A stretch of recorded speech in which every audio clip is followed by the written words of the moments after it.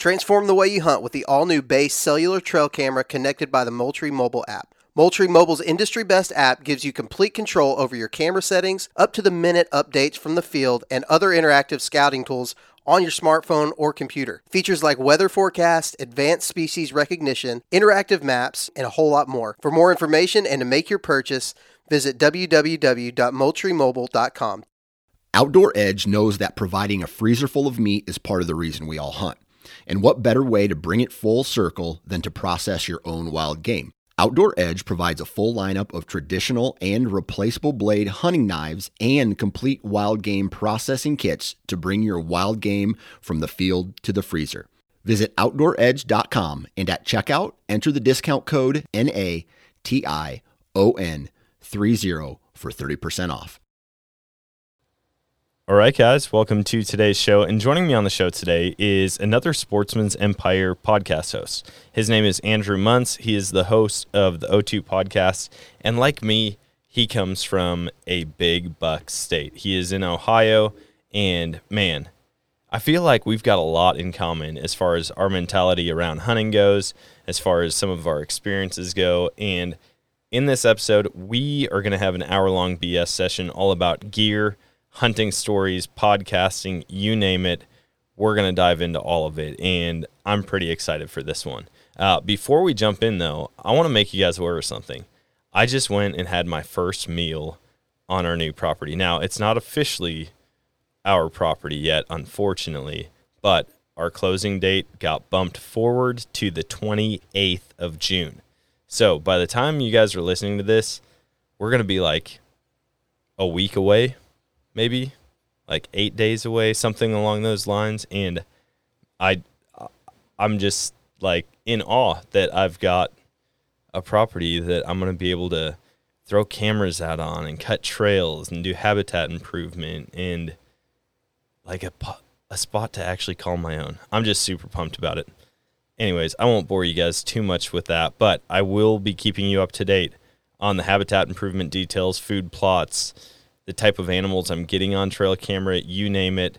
Hopefully I can give you guys a play-by-play as it all happens. I can't wait. But for now, let's jump into the episode with Andrew. Like, he was doing things that were just badass. That was one of the coolest moments of my life. I was really scared, but knowing that Dan had the gun, I did have the rifle, like, we would be okay.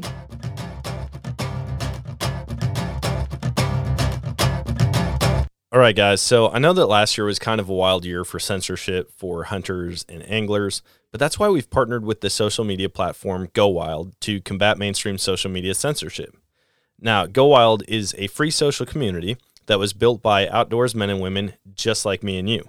Not only are your photos not censored on Go Wild, they're actually encouraged. And they give you points for things like sharing your trophies, gear reviews, and inviting friends. And as you earn those points, you can unlock awesome rewards like gift cards, free swag, knives, huge discounts on brands like Garmin and Vortex, and so much more. Check this out, though. If you create a free account, you can unlock $10 just for trying it out. So go visit downloadgowild.com to get started. All right, guys, welcome to today's show. And joining me on the show today is Andrew Muntz. Now, he is with the O2 podcast on Sportsman's Empire, and I'm pretty pumped to be chatting with him. He's from a big buck state. Not a lot of people realize that Ohio, maybe I shouldn't say that. Are you guys going to come out? Buckeye State. It's a Buckeye State. So yeah, you can say that. Okay, cool. I sometimes I'm like, oh man, there's huge animals there. And people are like, dude, shut up. Don't tell that to everybody. We don't want more hunting pressure. I think, well, they're everywhere, right? You just got to find them, which they elude me a lot. So I can't say that I see all the big bucks, but I got plenty of buddies that pull them in every year. Yeah, I see. There's a lot of deer that I see, like even on social media, that pop up, and it's like an Ohio booner. I mean, it seems like every other day I'm seeing it during the rut.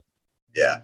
Ohio's unique, man. It's very diverse. So like the state itself, we have Route 71 that basically cuts right up north and south, cuts the state in half.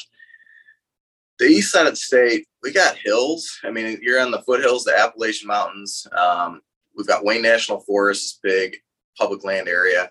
But that whole side of the state, it's more on the big wood side of things. Now you get more to the western side of the state, heavy ag, man. It's very heavy ag. Down by the Ohio River, you got some more hills, and then there's just little pockets of stuff throughout. But it's unique, and I think the corn and the soybeans and all that ag, and you mix it in, you catch that right spot with some woods like we were just talking. Where I live, I've got 80 acres of row crop in the back, but then a couple patches of woods and these nice, areas, fingers of woods that these bucks can bed in and stuff. And yeah, man, you see some good sized deer running around. Dude, that's awesome. I definitely want to check it out. I've only been. Is Kings Island? Is that like a theme park there? I went there one time. I stayed in Indianapolis for a summer with my cousin, and we went to Kings Island. And I was like, man, I'm pretty sure that's in Ohio. I think that's probably the only time I've ever been to Ohio. Yeah. So if you want the whole amusement park thing, Kings Island is towards Cincinnati, down in Mason. I grew up on the lake by Cedar Point, which is the better of the two parks. But so yeah, we've got lots of rides and amusement stuff there if you need that. Yeah, I'll tell you this. Next time I go to Ohio, it's going to be for a hunt and not for I'm not an amusement park guy. I'm like long lines, tons of people, really expensive food that's not even that good most of the time. Count me out. But you actually just got back from Disneyland, right? Yeah. And so we were down in Disney for a week. We did a lot of that kind of stuff. A little bit different atmosphere, right? You go to Cedar Point to get the highest, tallest, fastest roller coasters you can get.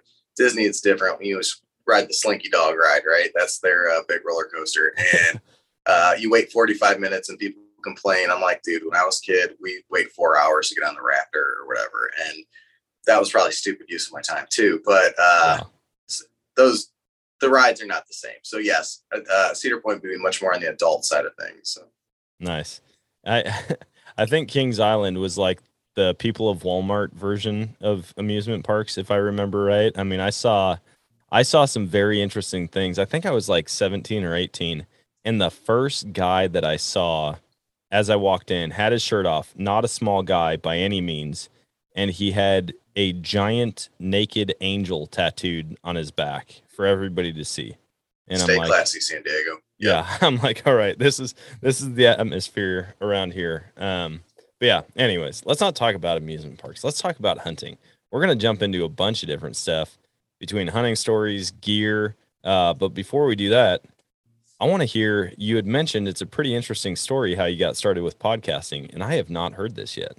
Okay, so well, my wife says that I just stumble into dumb luck a lot of times. Actually, when we were down at Disney, there was like 3 or 4 times where I didn't get charged for things, or they screwed something up and then they like refunded me. She's like, how do you do this? Like, how do you just stumble into something so stupid and you just have the best luck ever? Now I could probably debate that, but Sportsman's Empire, formerly Sportsman's Nation. I was a listener for a while, and last July or so, there was a group of guys who did the Ohio feed, the Huntsman, and they said they came out one day, and I listened to it and try to keep up on my Ohio stuff. But they came out one day and said, hey, you know what? We're calling it quits, just whatever.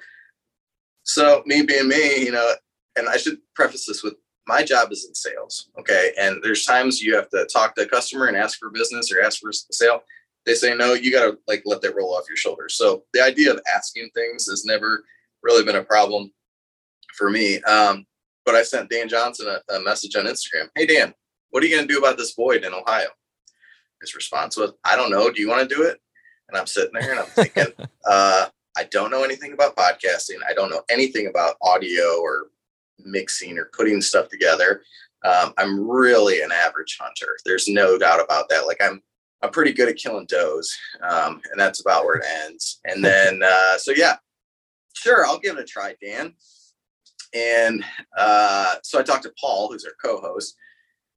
Paul, you want to do this? And he's kind of in the same realm. So sales talk, Paul will talk to anybody, any time of the day. So he's like, oh, hell yeah, man. And Paul is much more into waterfowl and turkeys, which is not what I've been into. Not that I don't have an interest or wouldn't want to do it, just not how I've evolved into this.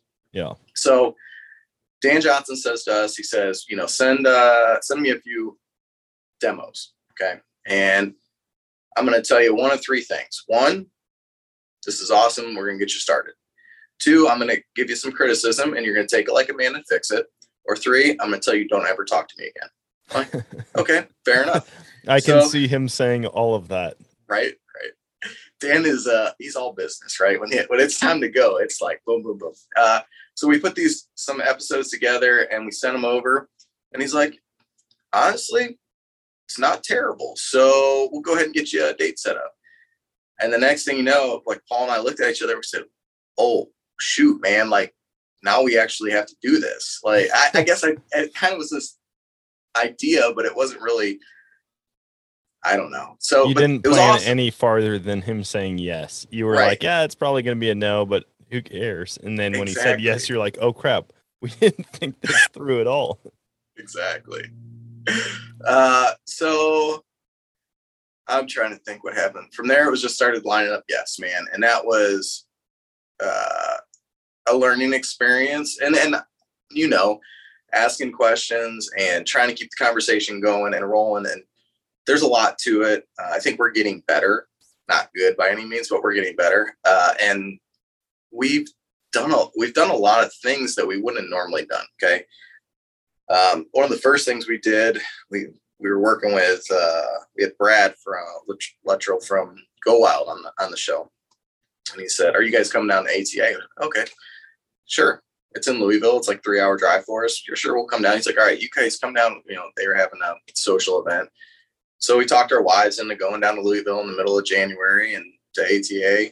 And then we walked around that show and met a whole bunch of people. And that was led to, next thing you know, we're in Harrisburg at the Great American Outdoor Show, just meeting and greeting and helping in the Go Wild booth. And those guys are great. And it keeps rolling. And we just got done doing a show and had Mark Kenyon and Cuz Strickland on it. And it was like, wow, these guys are like big names in the industry. This is cool. We've talked to Tony Peterson and all, there's been a bunch of them and it's we talked to Dan Matthews. So that was big. Gosh, don't throw that out there. Yes. So, that's how the whole thing has kind of evolved and it's going well. So we're just trying to plug along and keep interesting content. Paul, I'll tell you what, Paul and I we're a pretty good partner. Okay. Because I'm one of these people that's like, I got to have my dates, right? We're going to do this one on this day and this one on this day.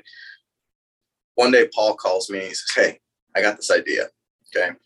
I got this guy named Alan Carl. He was on American Idol. He's a country music singer. He lives, 45 minutes up the road. I want to do a live show with him. And we're going to do it at the Granville Brewery, which is this little brewery down the road. I'm like, okay, Paul, that's cool. Like, next month, when do you want to do this? He goes, no, I want to do it like Thursday. And I think it was like Tuesday night. I said, dude, you're going to put all this together in like 48 hours? Oh yeah, I've already called the brewery and they're good with it. And I'm just like, go, man, you just do it. So he did. And he got everything put together and his brother came in and ran the audio board and all this stuff. And we didn't get kicked out. So that worked out. But anyway, that's how we got where we're at. That's awesome, man. It doesn't hurt to ask, right? Everybody always tells me that it never hurts to ask. Just do it. The worst they can say is no, which I don't believe. I think people can say a lot worse things to you than no when you ask a question. But it's either going to be a yes or a no at the end of the day. There was a guy I used to work with, but he used to say, I'm in sales and I'm married. I'm used to being told no. Okay. So, once you get through that, it's not that big a deal. Yeah, that's awesome, man. So how did you get started hunting? Did you grow up in a hunting family? I know you said you're just kind of the average hunter, or I don't even know if you put yourself in that category. Do you count yourself as below average? Yes. No, I don't know. Okay. And actually we had some of this conversation the other day when we were talking to the guys about the getting kids outside. One of the things I struggle with my kids is I don't have the confidence to take them out and try to show them stuff because I still don't know that I know enough. Talking with some of those guys, the message basically was nobody knows everything and you go out and learn together. But for me, I did not grow up in a hunting family. My parents owned a restaurant outside of Cleveland, and they didn't have anything against hunting. Very conservative family. Very, you know, dad was an Eagle Scout and all that kind of stuff, but it just wasn't his thing. And he got into the restaurant business, and that consumed his life. And mom ended up being a teacher and all that kind of stuff. So, but going through high school and different things, I always had a passion for the outside, for being outside, playing sports, and I love camping, all that kind of stuff. But I never had anybody show me how to do this stuff. And getting out of high school and into college, I spent a couple years down in Athens, Ohio, which is southeast, right in the middle of Wayne National Forest. I mean, it's beautiful public land and just everything you could ever want between fishing and hunting and all that kind of stuff. But I really started like pique this interest in, I want to get out and I want to hunt. I have a good friend from high school who his family is heavy into hunting. His uncle's a huge hunter. He's been everywhere. I think he's going caribou this fall, but he did moose a couple of years ago. Now he's done it all. So tried to like kind of pick up from them. All right, so take me out, let kind of the mentor type of thing. And they have a cabin over in Pennsylvania. Here's a story. So I'm trying to think what year. It was probably about 2007. And I would have been about 23 or 4 at that point. Nope. Yep. Somewhere in there. But they have a cabin over in Pennsylvania. They said, okay, you come over, you can hunt with us. We go out the first morning. First time I've ever bid out big woods hunting in a state I'm not familiar with, on public land that I'm not really familiar with. And it's like 37 degrees and pouring rain. I don't have any good gear. Okay. I don't have any good clothes. I've got Carhartts and cotton and everything. So I'm just, it was the most miserable time ever. So I hike back and I find the truck that we were parked in, or where they parked the truck, which was kind of a miracle in itself, because I really, I wandered out in the dark, sat down for 5 or 6 hours and then wandered back. Find the truck. I sit down, I open the tailgate, I sit down, and I didn't know that the keys were there. So I'm like, I'm just going to sit here and freeze and wait until somebody comes in. Next thing you know, the game warden pulls up. Hey, how's it going? And he said, oh, good. Is that gun loaded? Yep, sure is. Can you unload that gun for me? Nope. It's not mine. I was borrowing it from these guys, right? And I had practiced with it, but I wasn't comfortable enough with it, like unloading and all that stuff. Next thing I know, he's like, I need your license and this and that, whatever. So turns out you're not allowed to sit on the tailgate with a loaded gun in Pennsylvania. I'm sure that's probably other states, but it was one of those things that as somebody who was a novice in hunting, I didn't realize those rules. You can bet your ass every time I go now that the gun is unloaded way before I get to the truck. At their cabin, the ticket hung on the wall for years. Like, they got all these beautiful deer on the wall, and then here's my pink carbon copy ticket of, my fine for $129 or whatever. So that's kind of how I got started into it, right? And that was the evolution to get to. It was always deer focused heavily. Paul's got me more into turkeys lately. Over the last few years, COVID was huge. I'm not going to lie. Like, I got really sick of listening to all of the bullshit on the COVID. So I was like, we're going to turn off, the little Mike DeWine show. He's our governor. Every day he had his little news conference. We're going to turn that off. And then we're going to go over here and we're going to listen. I dove heavy into Meat Eater and Sportsman's Nation and all that kind of stuff. And just started, this is what I'm going to focus on. And it's just blossomed, man. And it's like, that's where all my free time and money is spent now at this point, besides kids and family. But dang, man, I can see, like, I've hunted with plenty of guys who had never had any experience with it. And for me, hunting with them early on, I didn't explain really basic things to them that I should have, because like they had never really handled firearms. They had never shot a bow, or they didn't know what type of camo to use. Like, I've actually had friends that have come out and I'm like, hey, do you want to come duck hunting with me? And they're like, sure. And they show up and they're in like high top sneakers like a red t-shirt, you know, if we're going teal hunting. And I'm like, oh, do you have camo? And they're like, no, I don't. Like, I've never been hunting. And I'm like, okay, well, we definitely need to get camo. Hunting ducks, especially in a red t-shirt, probably is not going to work. And it's just funny because, like, having grown up around it, it's things that I don't think about anymore. And that's where it's fun to get people who are new to hunting to help recruit new hunters, because they can help explain the basics a lot better than I would, or they won't overthink basic things like I do.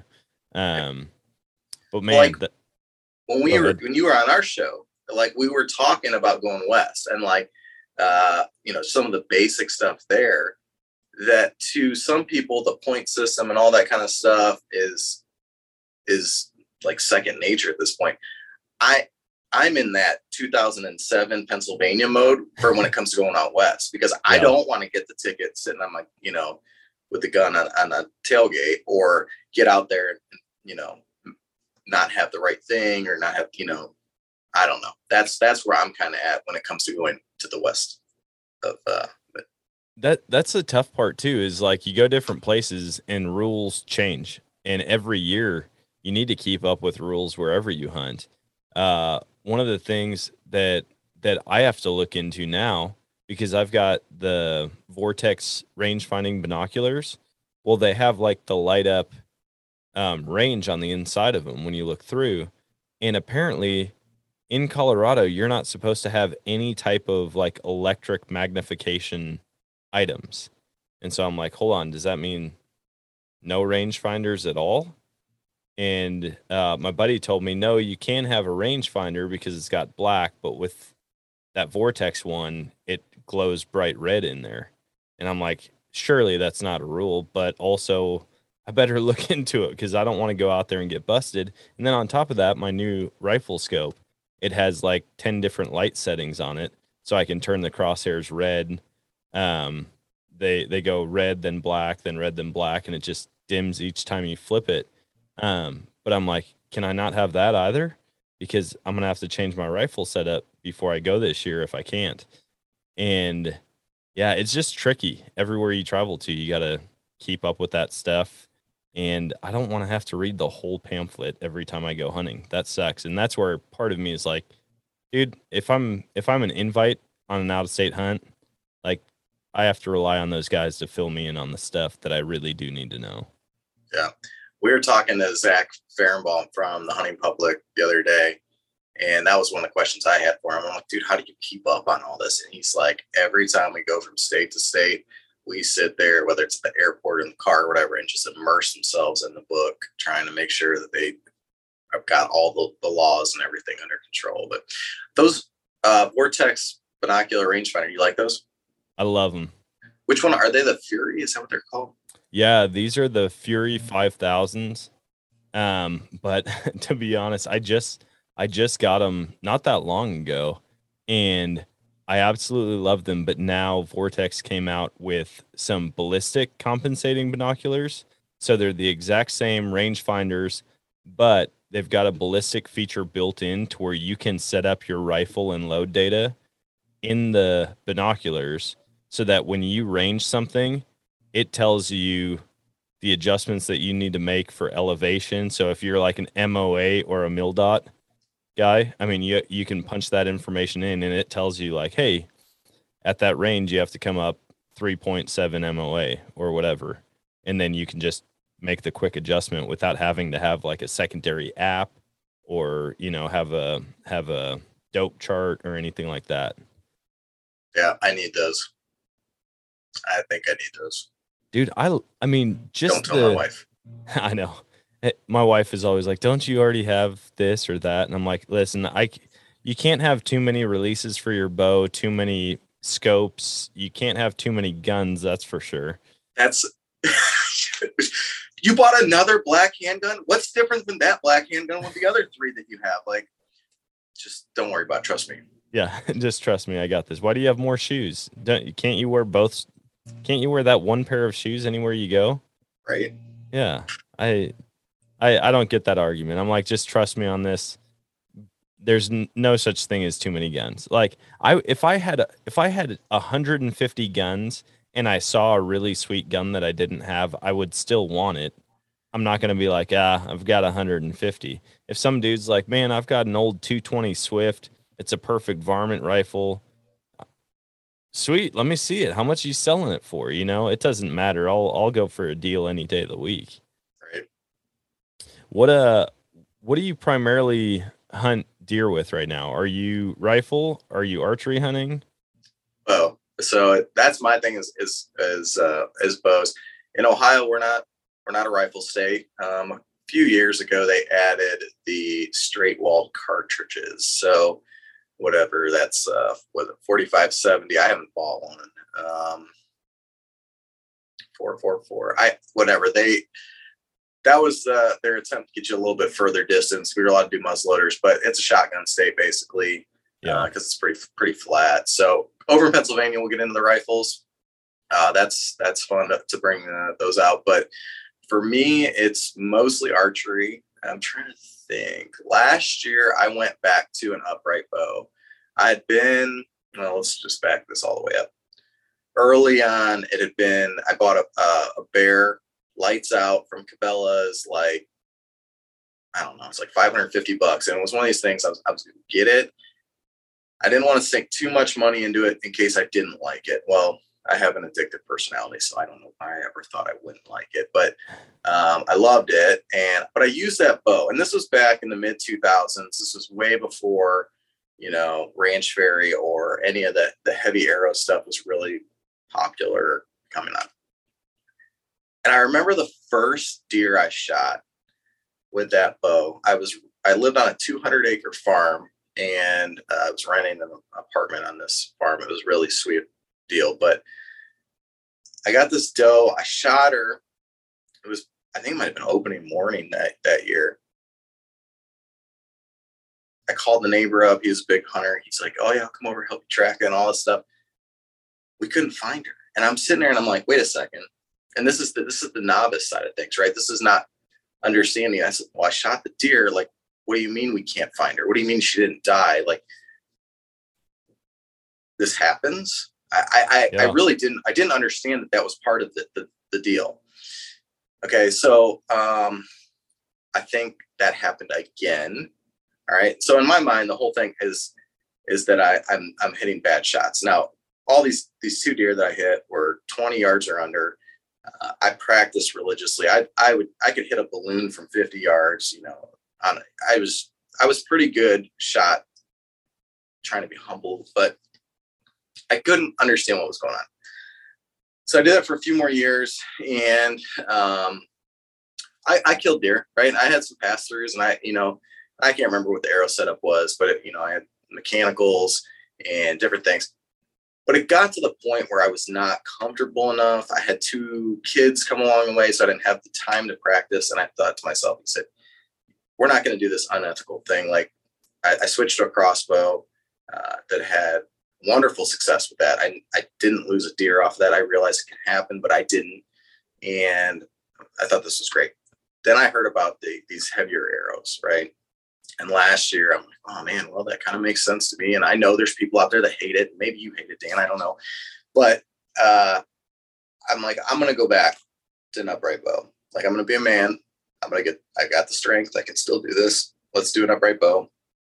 I ended up with actually it was like a 693 grain arrow. So it was pretty heavy. But holy smokes, man.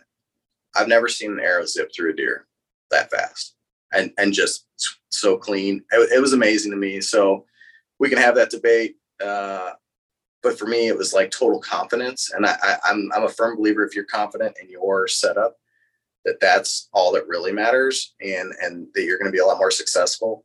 So that's where I spend my time mostly. Back to your original question, it's archery. And ever since I got onto the heavier arrow setup, I think I'm going to back it down a little bit this year. But that's, I like that the most. And part of the thing is that it's warmer during that season. When you catch the archery there in the beginning, we usually start the last weekend of September, but you get October, it's not as cold.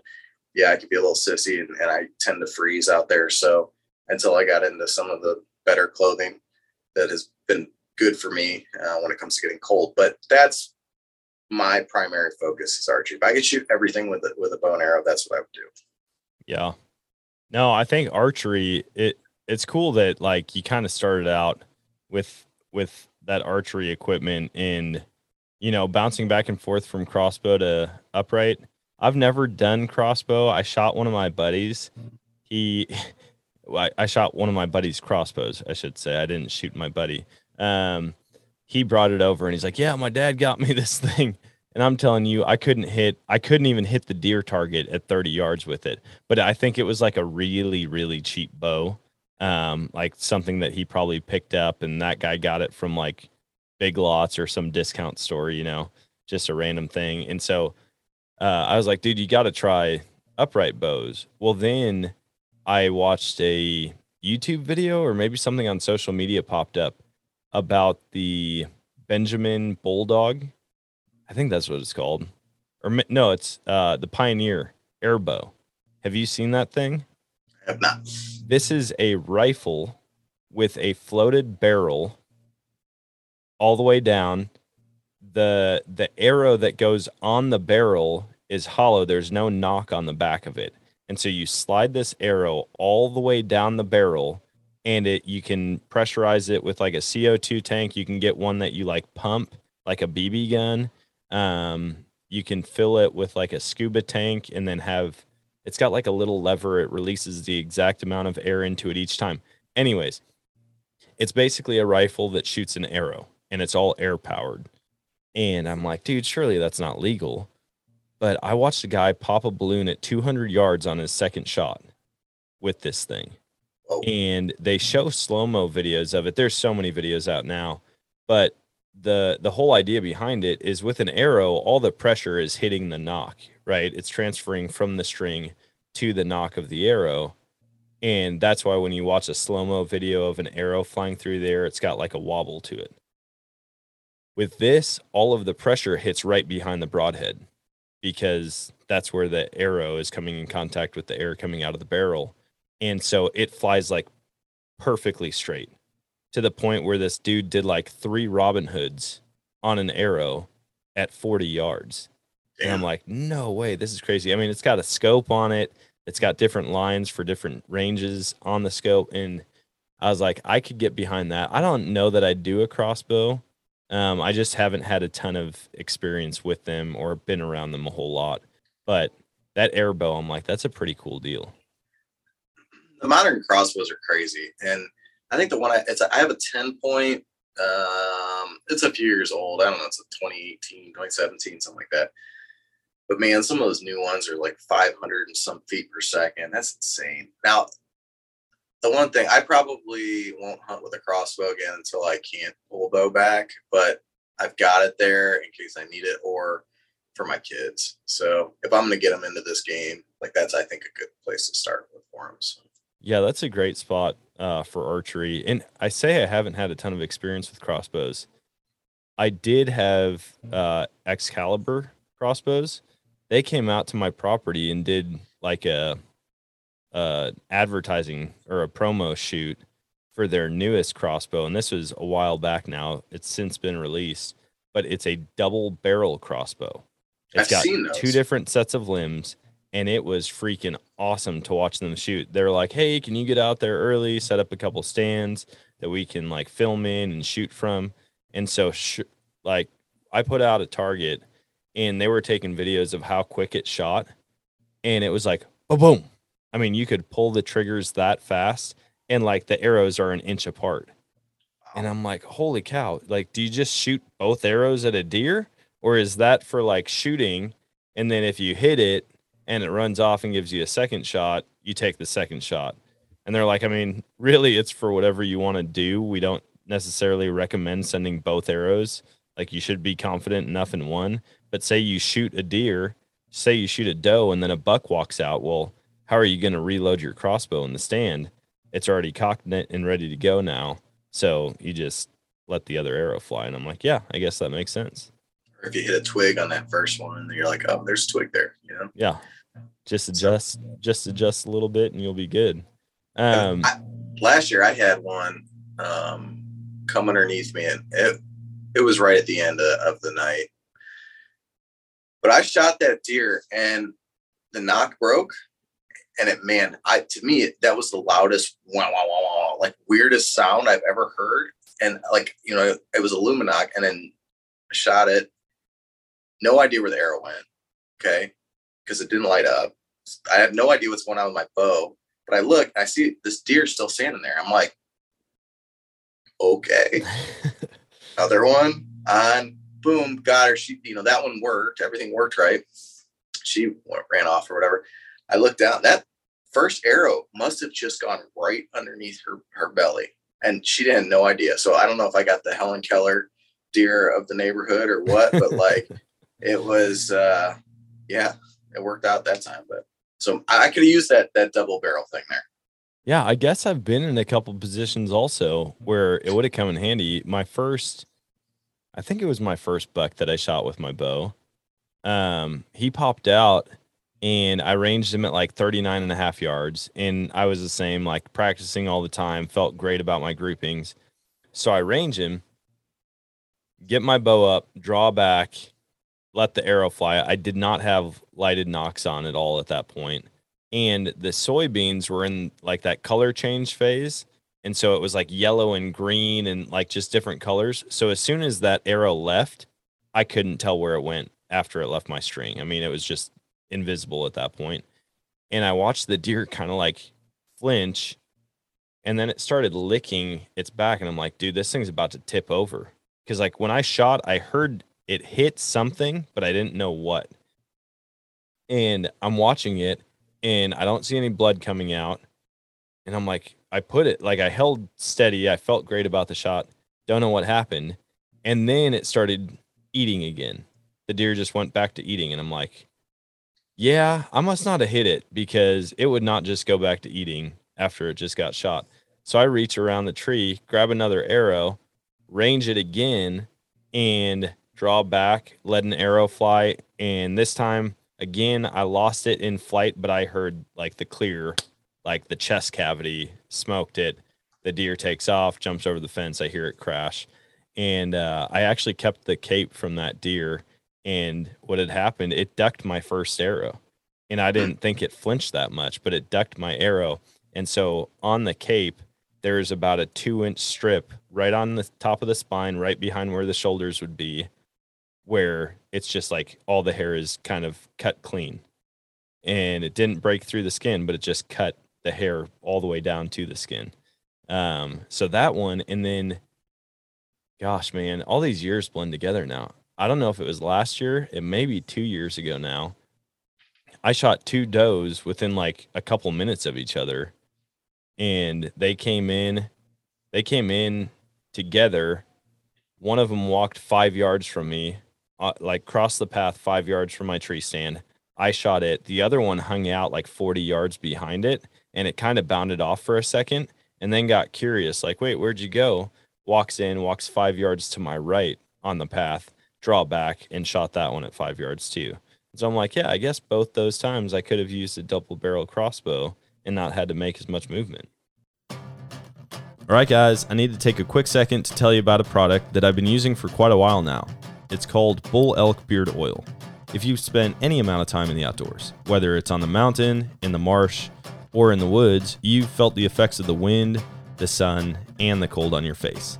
What this product does, it helps you look better, feel more confident, and it helps your beard keep its moisture. Not to mention, it smells great, so now my wife can't complain as much after I come home from a long week of elk hunting. Now I need to tell you, I've gotten to know Brian the founder over the past couple months, and he is an awesome guy. Brian made sure that all of these oils are made out of clean products right here in the USA. He also loves to give back to the outdoor community, whether that's through fundraisers for public land acquisitions, or even helping donate money to cover the surgery cost of duck dogs. He's an amazing guy, and he makes an amazing product. So go check out bullelkbeardoil.com, and be sure to check out the subscription options so that you don't have to run out of your favorite facial hair product. Plus, you can use the code NOMADIC and get 20% off your order. Technology these days, though, there's no telling what we're going to be hunting with here in the next 5 years, 10 years even. Yeah, and it's one of those things. It's like, yeah, you think of the times you could use it, then you get one, and then you never get that opportunity again, right? It's like, oh, well, whatever. Better safe than sorry. I think the entire hunting industry is based around like you have to have this product in order to be a successful hunter. And then once you get it, you realize that you're just a crappy hunter and it didn't help you at all. I'm a gear junkie, man. I just, if it looks cool, I'm like, yeah, I want to try it out. And then I've got a whole storage room full of crap that I don't ever use anymore.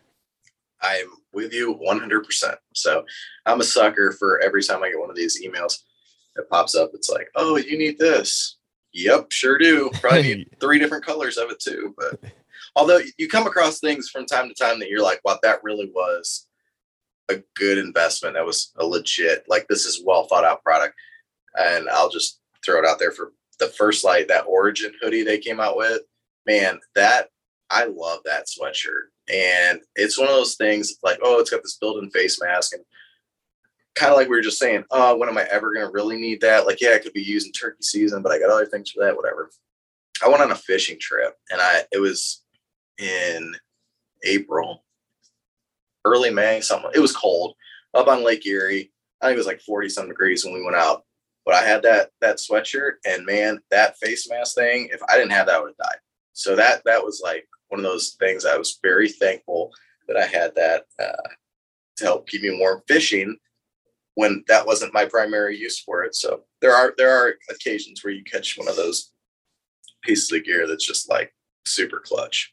Well, and you find certain companies like that just constantly make really good gear.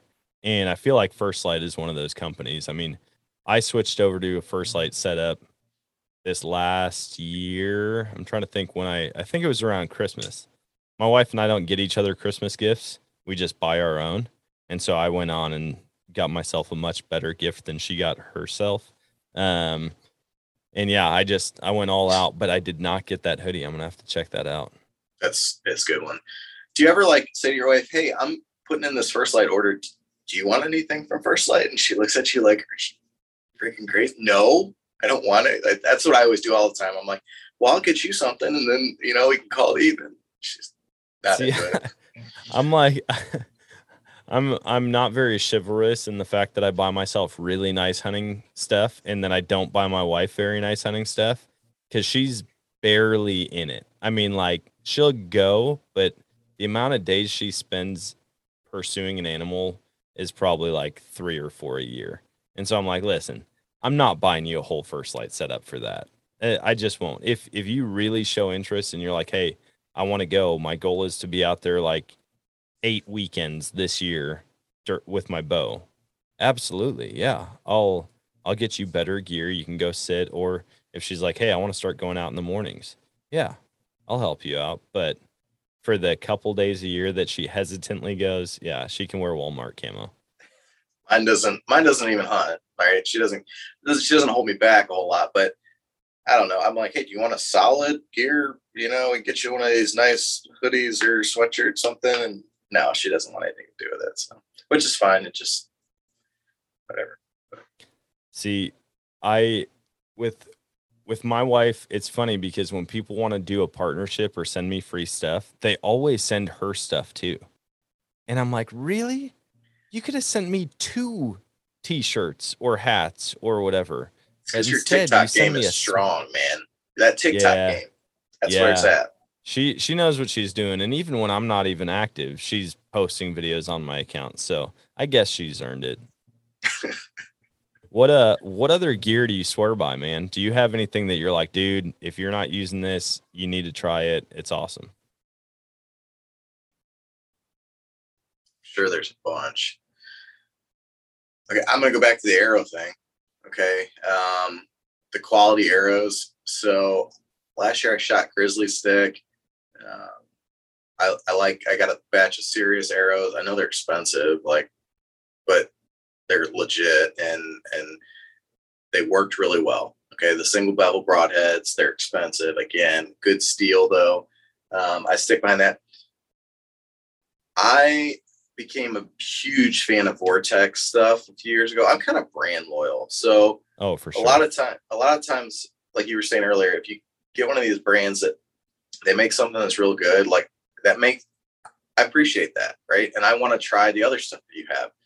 And I'm probably going to stick with it until I don't, either I have a bad issue with something, or, something very innovative comes out on another line. But the Vortex stuff, man, and then you got their little guarantee or whatever. And I have never used it, but huge on the binoculars. I need to get a rangefinder, one of theirs, but then I put a scope or two of theirs on a couple guns, and it's been great. So, man, what else? If I had to say one thing, I'm going to go back to the clothes. Okay. Because for me, being comfortable out there is huge. And back to that 37-degree day in the pouring rain in 2007, if I had the clothes I have now, it would have made that a lot more enjoyable. It would have been great, no, but it would have been a lot. I could have made it the whole day.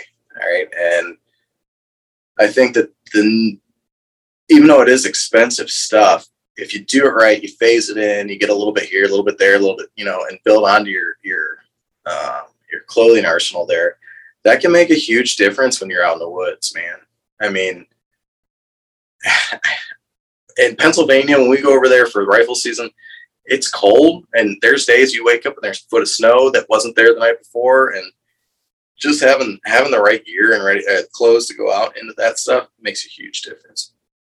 Yeah, I totally agree with the clothing side of things. I mean, I was always the mismatched camo guy. Like, I'd find stuff at thrift stores. I'd get the Walmart clearance sale after hunting season and just go buy a bunch of stuff.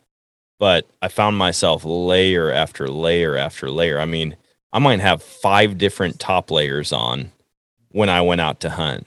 And that just got old, man. You feel like the little brother on Christmas Story where he's like walking down. Yeah, you can't bend your arms. I mean, you've got like 4 inches of clothing on, and I just finally said, screw it. And I know there's a lot of really good clothing companies that are coming out, but a lot of the people that I trust as hunters, both friends and like hunting celebrities or, media people, I guess, they swear by First Light. And I know a lot of them do Sitka also, but I just decided to go with First Light, and I've been super happy. Like, going wool is one of the biggest things you can do. Get as much of your clothing in wool as possible, because, dude, the wicking ability of it, the ability to keep you warm even when it's wet and insulate even when it's wet, that's a big deal. And those, dude, I got those men's, I think they're called the Wick boxers. They're the wool boxers. Oh my gosh. Talk about a game changer. Yep. But on the clothing side, Andy, you just mentioned Vortex. Have you gotten any of Vortex's clothes? Have you got any hoodies or anything from them? I haven't, and I keep getting the email. It's like there's a sale on their socks, and I'm like, all right, do I want to try the socks out from the guys who make my binoculars and rifle scopes? I don't know, but maybe. I haven't tried their socks yet, but I ordered a couple of their hoodies. Like there's a shed hunter or a shed jacket or something like that. I can't remember exactly what it's called. Dude, it's my favorite hoodie that I've ever owned. It's really heavy duty, and I'm not saying it's for hunting, but I wore it out one day, and it feels like a really heavy duty, like knit sweater almost, but it's real tight knitting. But it rained on me, and I just watched the water completely bead off of it. It's got like an oversized hood, which I love on hoodies. Not if I'm, trying to stay super tightly bundled, but just to wear out. I don't know why. That's one of my favorites. And then their t-shirts even. I don't find a lot of t-shirts that fit me well. But these ones are like the ones you always see on social media where it hides your dad bod. And my wife was like, dang, babe, that Vortex t-shirt looks great on you. And I was like, hey, thanks. I actually feel pretty good in it.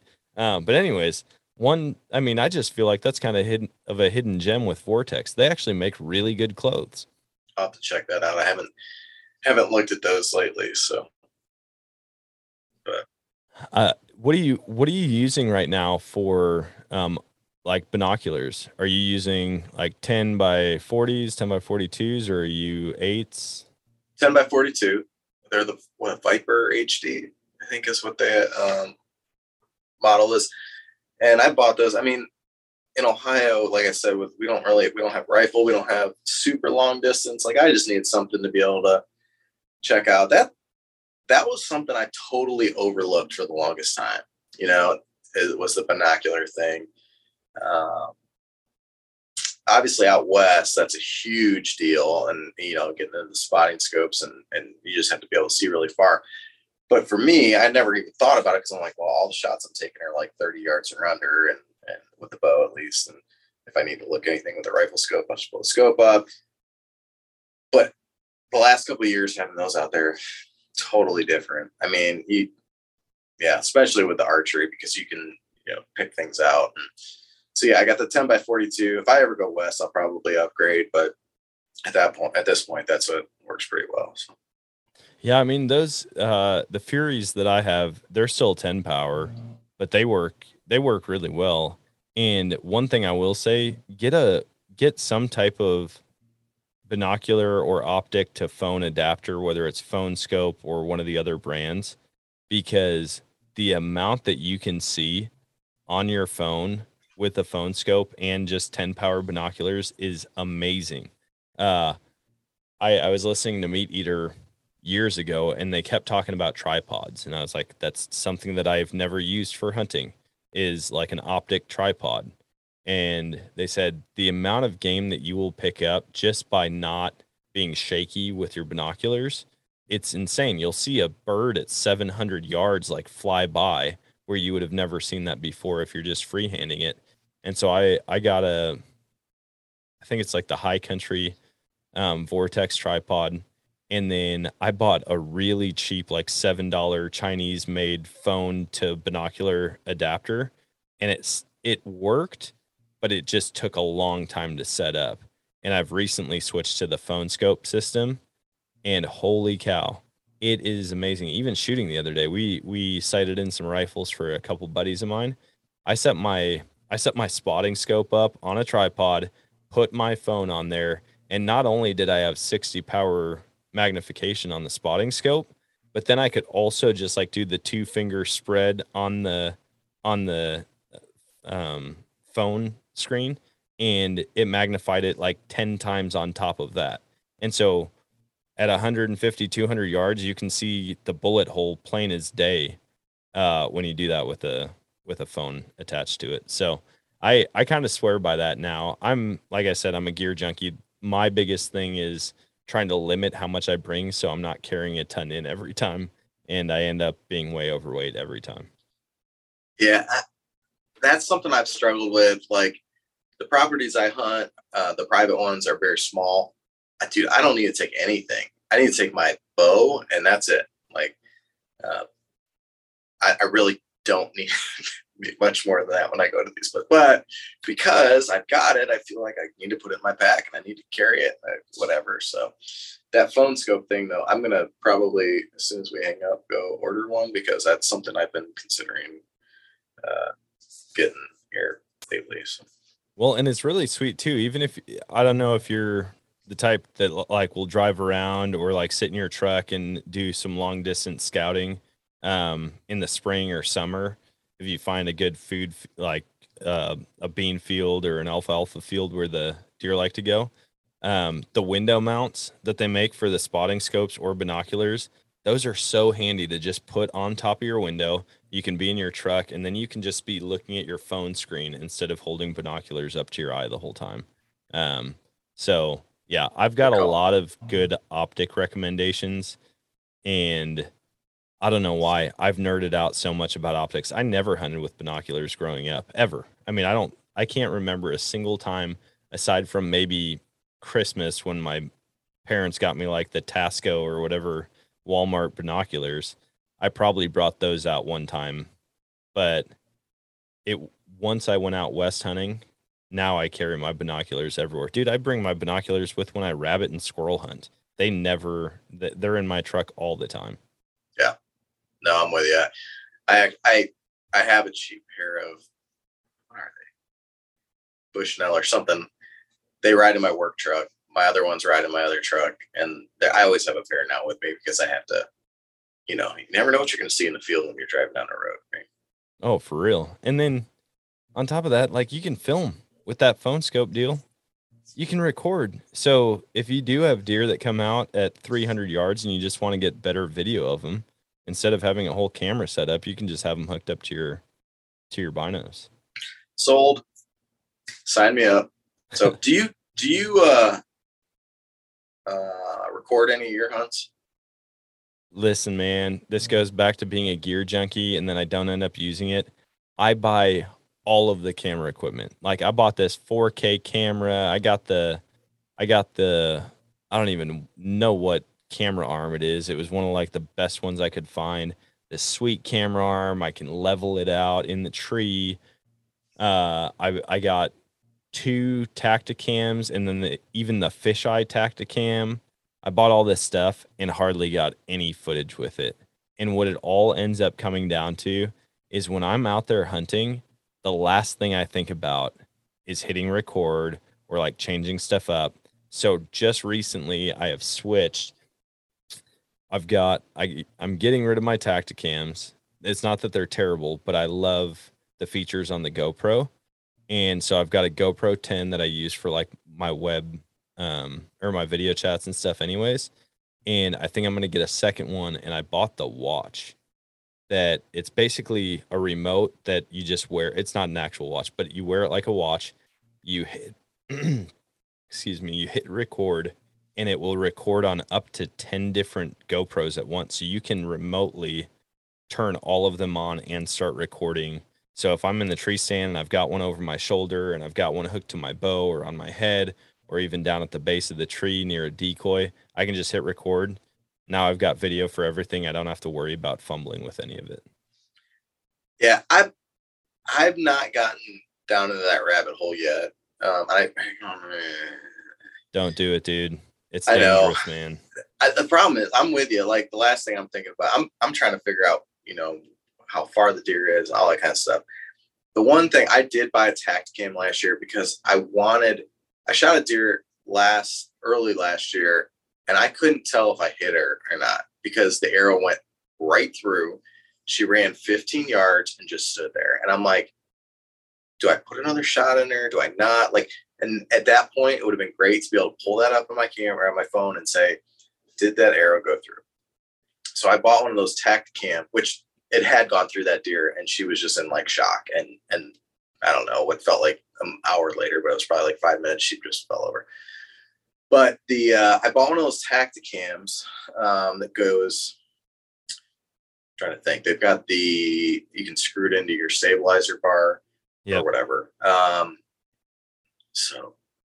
I can fix this problem. And I'm not dogging Tacticam at all because I actually have not used it for an actual shot yet, besides practicing in the yard. But when I hit the button, I had the opportunity to shoot a deer, and I put the button to start the camera because I'm going to use this thing. It was low light situation, and it had like this pulsating green and blue light.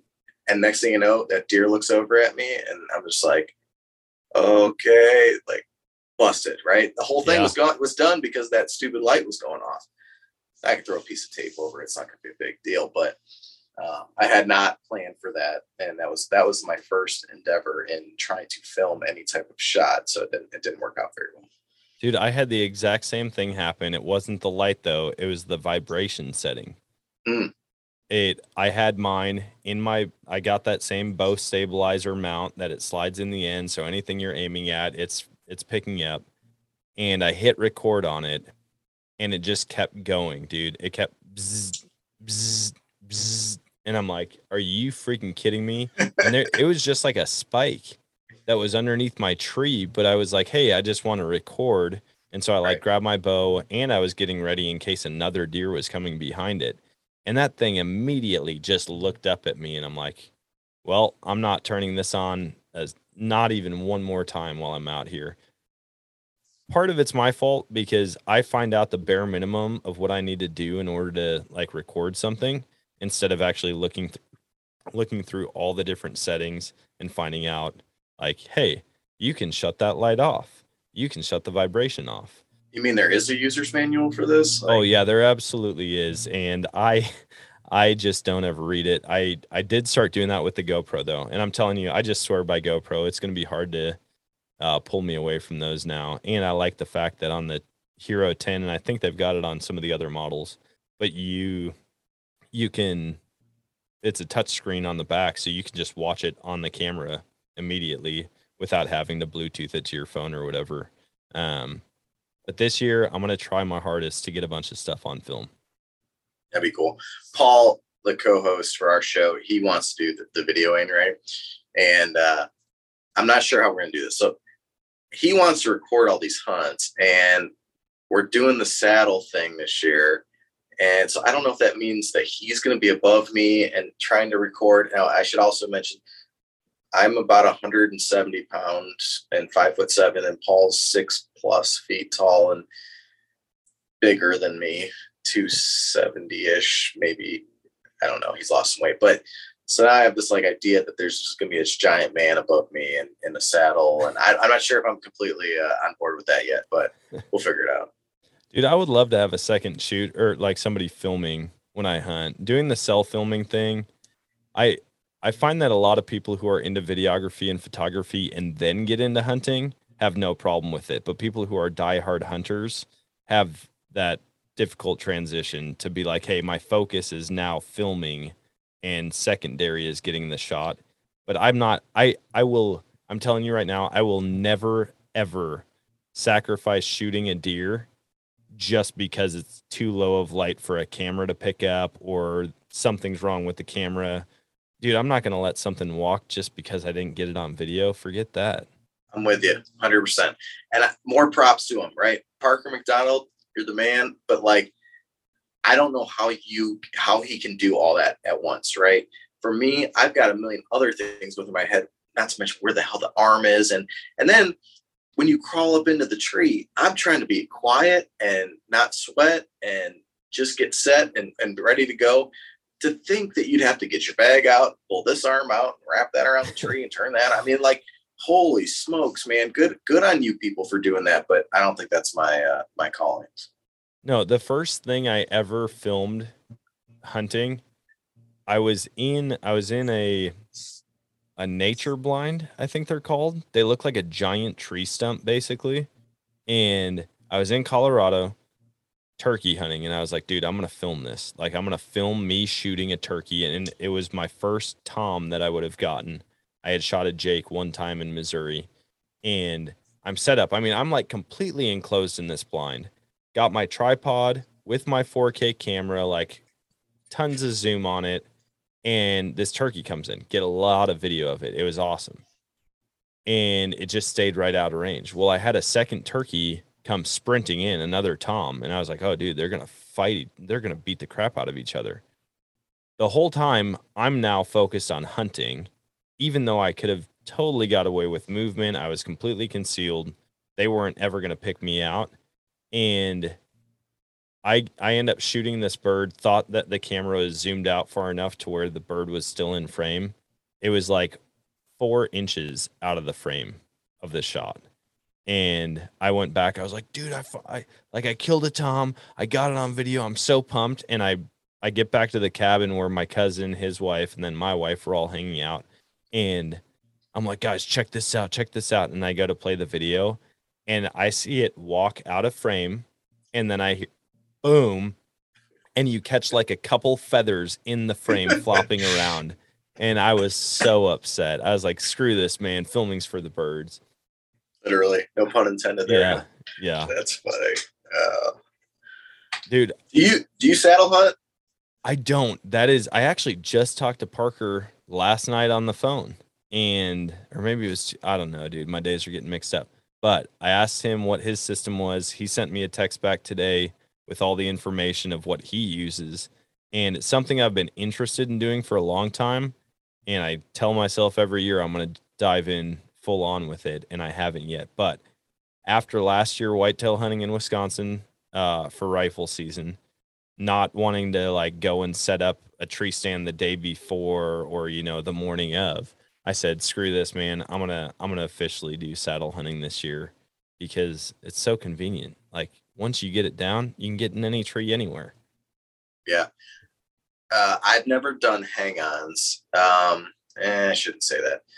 I did one hang-on way back when, and it was, to me, I was doing something wrong. It wasn't easy, but I got into the saddle stuff last year, and man, it's so comfortable. It's lightweight. Like, I know there's some people that say that you can't sit out there all day. I think if you have the right setup, I think you can.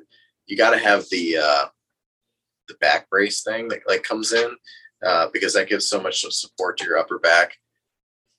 But yeah, I think that was a huge game changer. You talk about things you take out in the woods you wouldn't go out with. That's one of them, that especially bow hunting, that I'm all about. So, What system do you have? I got the tethered. I think it's a Phantom, and it's the sticks are probably the thing that I've screwed around with more than anything. I've got 3 or 4 different brands out there.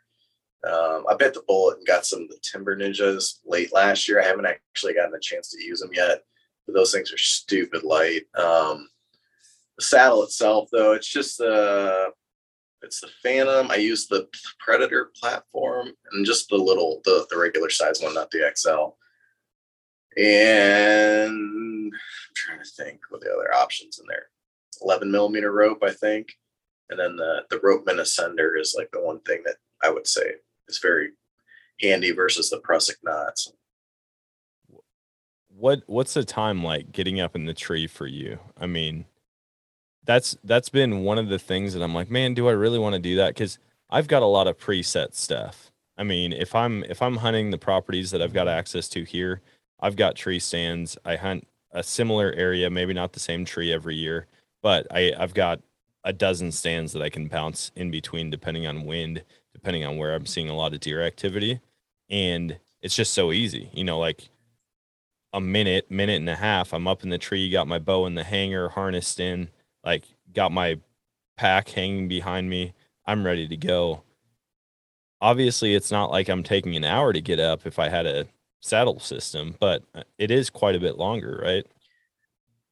If you have preset stuff, I don't think it is. And again, I haven't done the hang-on thing, but where I'm at, or the couple properties I've got that are small, I'm talking like 5 acres small, and it's whatever, long story. But I've got these trees. I go in, I just shimmy up the sticks, and I usually keep platforms up there. So if I need to, I can bring a platform with me.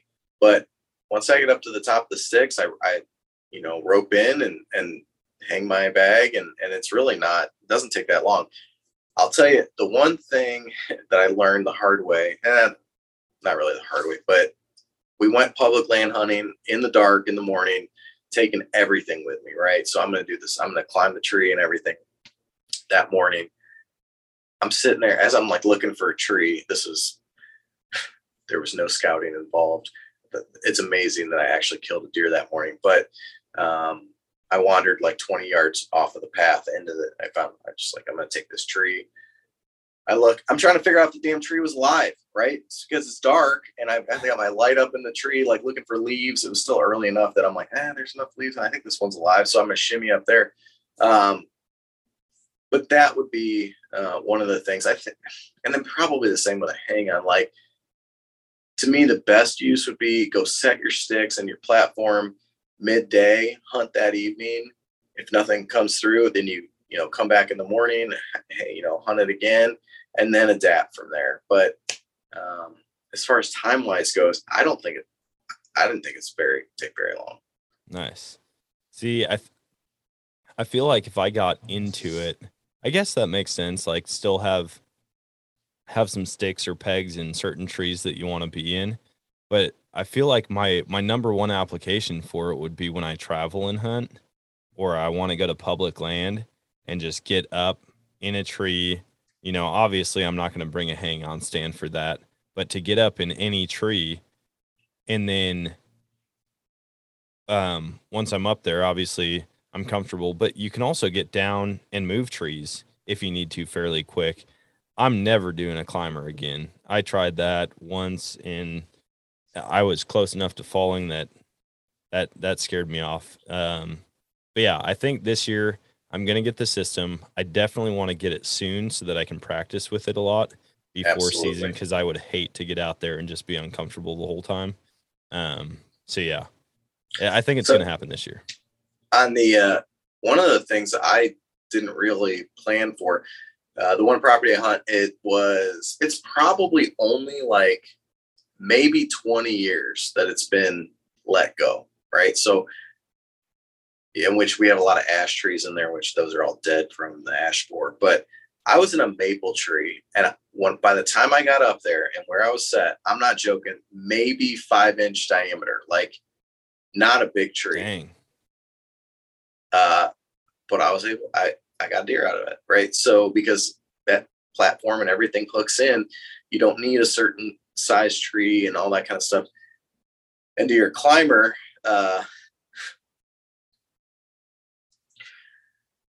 Dan, I have a degree in horticulture. Okay. So I'm kind of a tree person. I want to kick my own ass for this next story, but like I had a climber, Summit Vipers, nothing against Summit. This is an Andrew problem, but I climbed up a sycamore, right? If you know anything about sycamores, they don't have any bark. There's like nothing there to bite into. And I got up to the top and I just harnessed myself in, and I went to turn to like get set.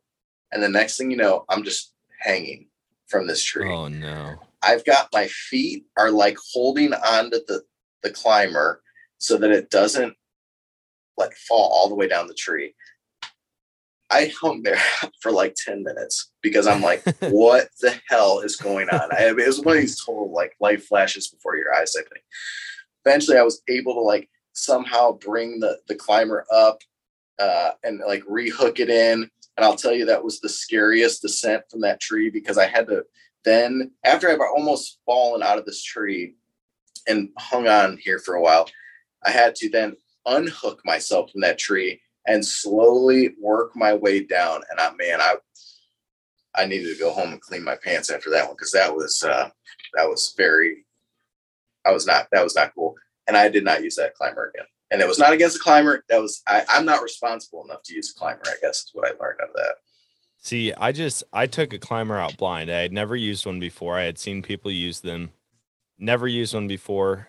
Asked my buddy Tim. I knew he leaves his like at the base of the tree on this property that we both hunt. And I was like, dude, I know it's still out there. Tried to call him. He didn't respond, but I was like, I know he'd be cool with it. So I went out and just got it. What I didn't realize is he's been leaving it at the base of that same tree for years. And I take it to public land. Me and my buddy Tony, he's got a much nicer climber. We spent probably an hour just trying to find a tree that we could use it on. And it just seemed like everything was short and bushy, and there was nothing that was tall and straight with no limbs. And so I was like, all right, this sucks already. I finally find a sketchy tree that's leaning really bad, but I'm like, dude, it's the only one that I can actually get up more than like 8 feet on. So I start climbing, and he's at the base of the tree watching me. And it was the same type of deal. I'm like elbows on the top part of the climber. The bottom part has completely come loose, but it's only like hooked around the toes of my boots. And so I'm like lifting it back up, trying to get set. Finally, I get set, and he's like, are you good? Are you good? And I'm like, yeah, I'm just going to sit right here, and like, I'm not going to move. Well, I went to shift my weight one time, like just, your butt falls asleep or something. I went to do that. The bottom starts to give way again. And I was like, screw this, man. I'm done with it. And that was the one and only time I've hunted in a climber. They can be really comfortable. Like I have hunted from that one, but like it can be really comfortable.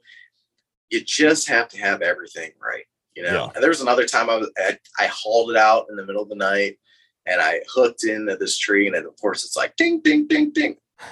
There's a reason I didn't see any deer that morning, but I start shimmying up, and I can feel my bow pulling like on the string, and I'm like, oh, must be the top. So I like get everything set. Then the sun comes up, and I realize I'm like, oh, I'm like 12 feet up in this tree. because my rope had gotten stuck on something. So it wasn't really at the end of its length. It was just that whatever. So I don't know. I think they have their purpose, and I'm not dogging them. They can be comfortable, but not my first choice. No. Yeah, I'm staying away from those, but I am going to get a tethered system this year. I'm going to try it out, and I think it'll be a lot of fun. And I'm kind of curious to see if I could use it for some duck hunting applications too, because there's been a couple spots that I've duck hunted, and I might be in waist deep water, kind of I don't want to just stand the whole time, but I don't have a swamp seat to like stake in the ground, or it's too boggy on the bottom to where it'll sink too far anyways. But I'm like, dude, I wonder if with the saddle system, if I could do a saddle around my waders and then just hook into a tree that way, even if I don't get off the ground, it's just a seat for out in the water. There you go. One time Paul and I went and we did, Ohio has this program they implemented last year where landowners can basically open their land up to hunters. And we drove down an hour and a half away, because that's where all the good land is. And we got 10 minutes from where we had to be, and I realized I forgot my sticks to climb the tree that I was planting. So I just took my platform and I sat on it like a stool against some tree. So they're multi-purpose, right? Yeah. If you have it and it only serves one purpose, you probably shouldn't have it. It's like the survival minimalist mentality. Well, dude, I feel like we could probably talk for 5 hours just BSing about gear, hunting stories, but I want to let you get back to your night, and I'm pumped, man. This season is going to be fun. Do you have any big hunts coming up? Actually, so Paul, I texted Paul earlier to say, hey, what do you think about going to Missouri this fall? And he's like, I'm in 100%. So I'm not saying it's going to happen, but I'm thinking about it. Run out there maybe for 4 or 5 days and see what you guys have to offer. But for me, it's going to be a lot of public land, Ohio. I'll end up in Pennsylvania more than likely for their rifle season, like normal. I need to take a little bit better advantage of the first couple of weeks in November here in Ohio. So for work purposes, I pray that it rains those first 2 weeks of November, but that'll give me a little bit more time to be out in the woods. Yeah, dude, definitely come down to Missouri. That would be awesome. You guys are welcome to come hang out and hunt with me. I picked up that 10 acres. I've got a bunch of access right now, so we'll get you out on some deer and hopefully get you a big one. But we're in. Before I let you go, where can people find you guys? Where can they listen along or follow along? So we're on the Sportsman's Empire. I got to get used to that. So anything on that website. Our website is the O2, so O letter 2 is the number, podcast.com. Instagram is the.o2.podcast. Paul runs our Twitter. I think it's at Ohio Hunt. We don't do Facebook. We're not into the TikTok yet, but those are good places. And of course, the best one is the Go Wild O2 podcast on there. So nice, man. Well, thanks for hopping on. For real, send me some dates. Come down and hunt with me. Absolutely. I appreciate it. Thanks, Dan. And that is going to wrap it up for today's show. I hope you guys enjoyed that. I had a great time chatting with Andrew, and I feel like this is going to be one of those guys that I call up anytime something cool happens out in the woods. I'll be swinging up there to see him if I'm ever in the Ohio area. In fact, what a great time to bring this up. He's going to be at the Send It Slam. I know I've mentioned it on other podcasts, but the Send It Slam is an awesome event that's happening in conjunction with both Black Rifle Coffee Company and Go Wild. It's going to be in Louisville, Kentucky, and I hope to see you guys there. There's going to be a lot of cool updates coming up about it, and I'm going to be doing that giveaway right before it actually happens. So probably, I'm trying to think, I'll probably do the giveaway sometime in July. That'll give someone enough time to plan for it. If they win the tickets, they can get up there and see what it's all about. I'm excited to go up there and meet a lot of people that I've connected with through podcasting, but maybe I haven't actually met them in person. So I'll be there. Hope to see you guys there. And until next time, Always choose adventure, and God bless.